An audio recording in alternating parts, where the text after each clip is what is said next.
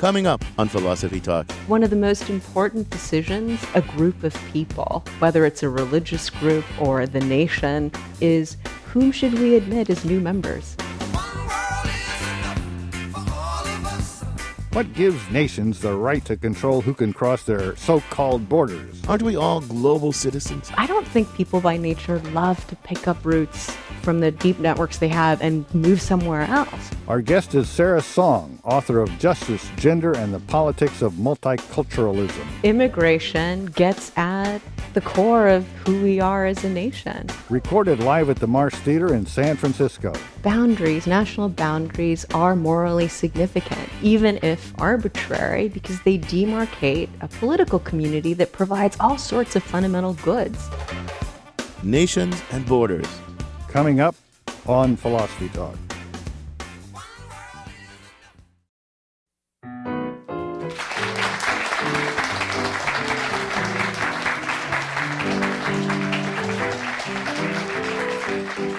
This is Philosophy Talk, the program that questions everything. Except your intelligence. I'm John Perry.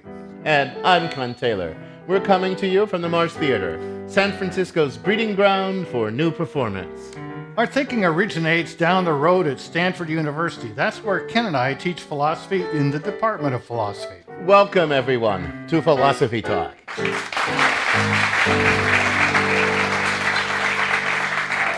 Today we're philosophizing about nations and borders. Well, Ken, everyone who's a citizen of this planet, shouldn't everyone who's a citizen of this planet be able to move wherever they want? I mean, what gives nations the right to control who can cross their borders anyway? John, what planet are you on? Planetary citizenship? There's no such thing. People are citizens of nations, and nations obviously have the right to determine who can come into their territory and what they can do once they get there. Everybody agrees with that. Well, you're just spouting truisms as if they were facts. But I'm asking normative questions. Should nations be able to prevent anyone from crossing their borders? If so, where do they get that right? How come? Well, John, come on, it's obvious. Look, if nations couldn't control who's allowed to enter their territory, chaos would ensue. Governments have a responsibility to provide security along with economic and social stability. Without border control, there would be mass immigration. That would lead to major job losses, economic instability, and excessive burdens on a state's infrastructure and public services. It's just obvious, John. Well, I grant you there may be some practical reasons for controlling the movement across the lines in the sand we call borders. But Ken, you're a philosopher. You should be interested in basic principles of justice and rights. Oh, well, and what principles would those be? Namely, we're all born on Earth. We all have an equal right to its bounty. But what about nations? John, you haven't mentioned nations at all. By nations, you mean these kind of arbitrary products of war, conquest, theft, occupation, ethnic cleansing. That's how they get formed, you know. So you think nations have, no legitimacy whatsoever? None? Well, I wouldn't go that far. I mean, communities have a right to make agreements amongst themselves about how people live.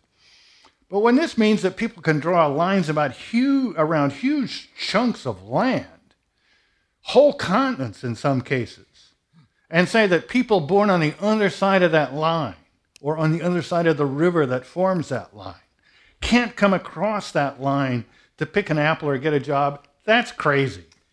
You know, John, okay, look, those lines were drawn a long time ago through what I admit are messy historical processes. I admit that. But that's the past.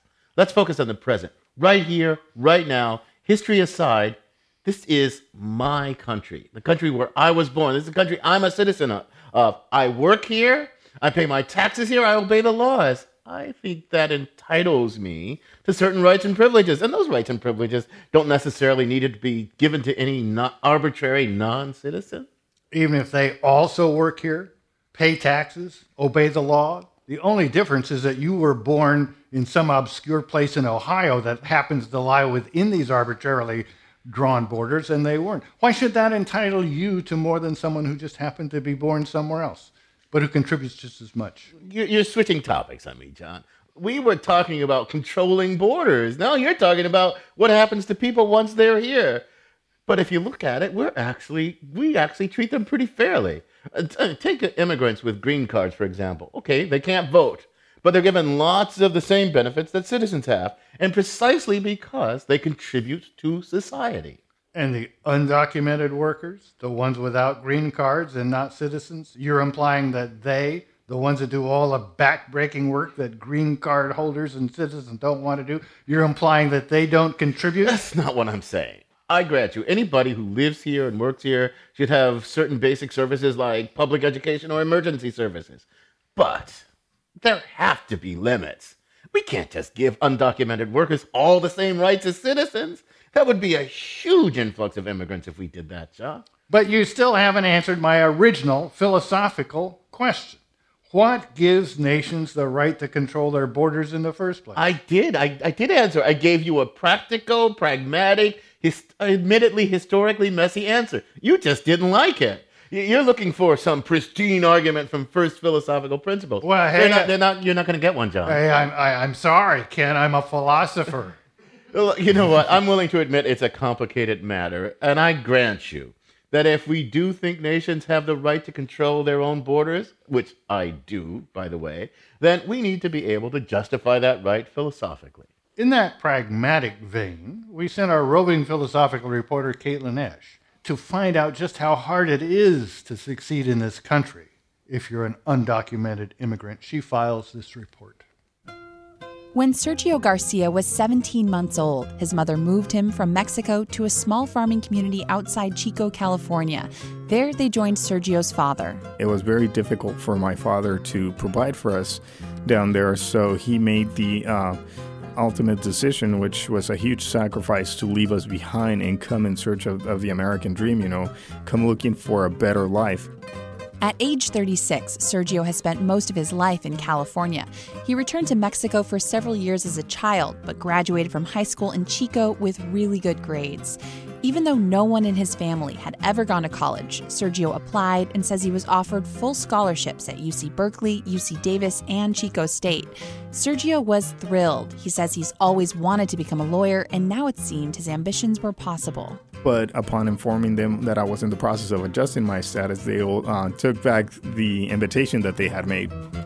So at that point, I started going to a local community college, Butte College. When you're undocumented, everything is harder, like finding a decent job or traveling by airplane.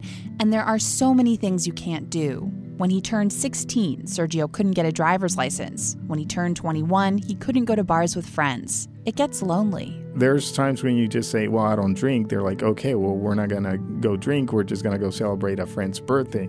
And so you have to come up with the most random excuse why you can't go, why you don't want to go. But most importantly, Sergio couldn't get scholarships, grants, or financial aid to go to community college. You have to understand that it's roughly $350 per unit at that time. And to be able to pay that kind of money when you're unemployed takes a lot longer than the average person.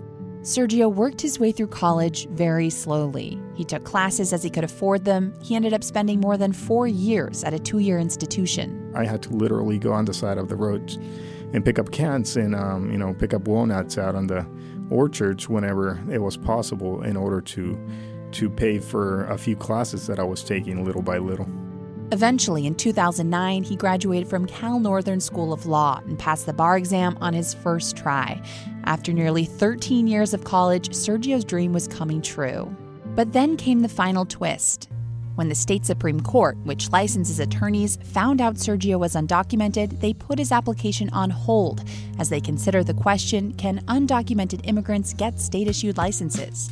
Many have weighed in on Sergio's behalf, including State Attorney General Kamala Harris and the state bar. Only 2 parties are opposing his bid, including the Obama administration. Giving Sergio a law license would apparently violate a 1996 federal immigration law. In all, Sergio has spent the better part of 2 decades trying to become a lawyer, and the only thing he's waited that long for is American citizenship. If nothing changes, I should be waiting another 6 years for a total of 25 years in the immigration process. Sergio's case is the first of its kind in California, partly because it's so hard to get where he is. I asked Sergio if any of this seems fair to him. I don't think that it's necessarily fair, but leaving fairness aside or whatnot, I understand that there's a process, that there's a way to do it. But the problem is that process doesn't work. There's not a real viable way to immigrate legally to this country if you are a poor person. For Philosophy Talk, I'm Caitlin Esch. You can listen to the rest of this episode by purchasing it on iTunes Music, or for unlimited listening, subscribe to our archive at philosophytalk.org.